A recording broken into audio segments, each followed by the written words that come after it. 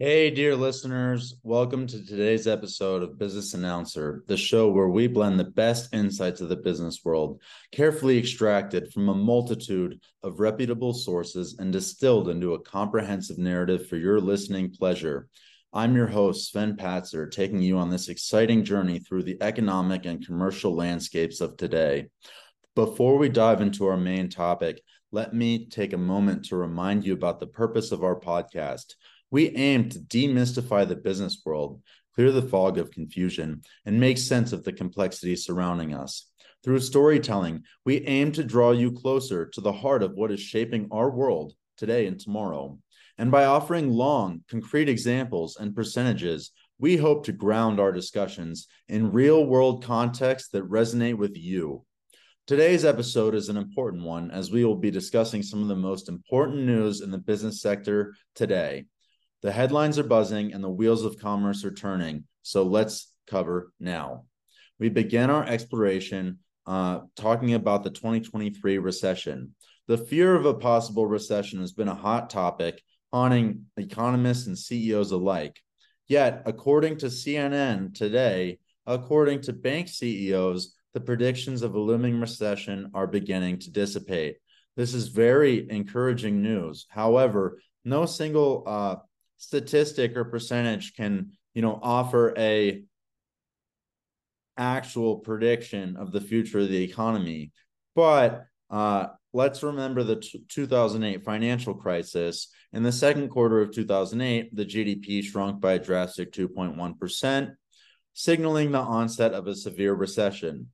Today, however, our economy paints a different picture, one where such negative growth percentages are not on the horizon. Moving on to our second source, Forbes provides a fascinating look at the current state of business today.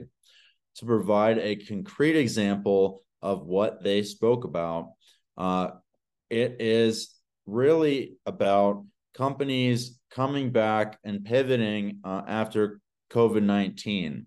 An increasing number of companies had to switch over to remote work, launch digital marketing campaigns, and a lot of companies have significantly invested in digital assets since then. Our third news piece is a shocker. This was reported first by Reuters.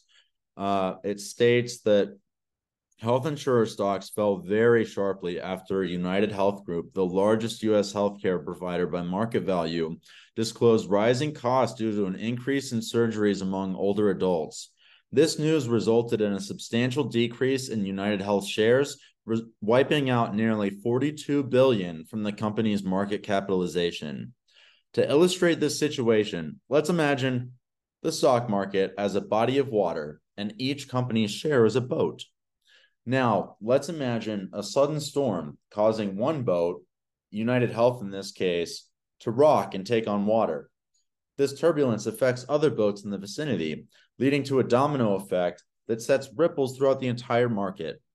This scenario that I'm describing, mimics what happened today with United Health stocks and similar stocks in that same market. So, a lot of important news this Wednesday. Really happy to beginning this, side of Business Announcer. Stay with me, subscribe, like, follow, and look forward to talking to you tomorrow.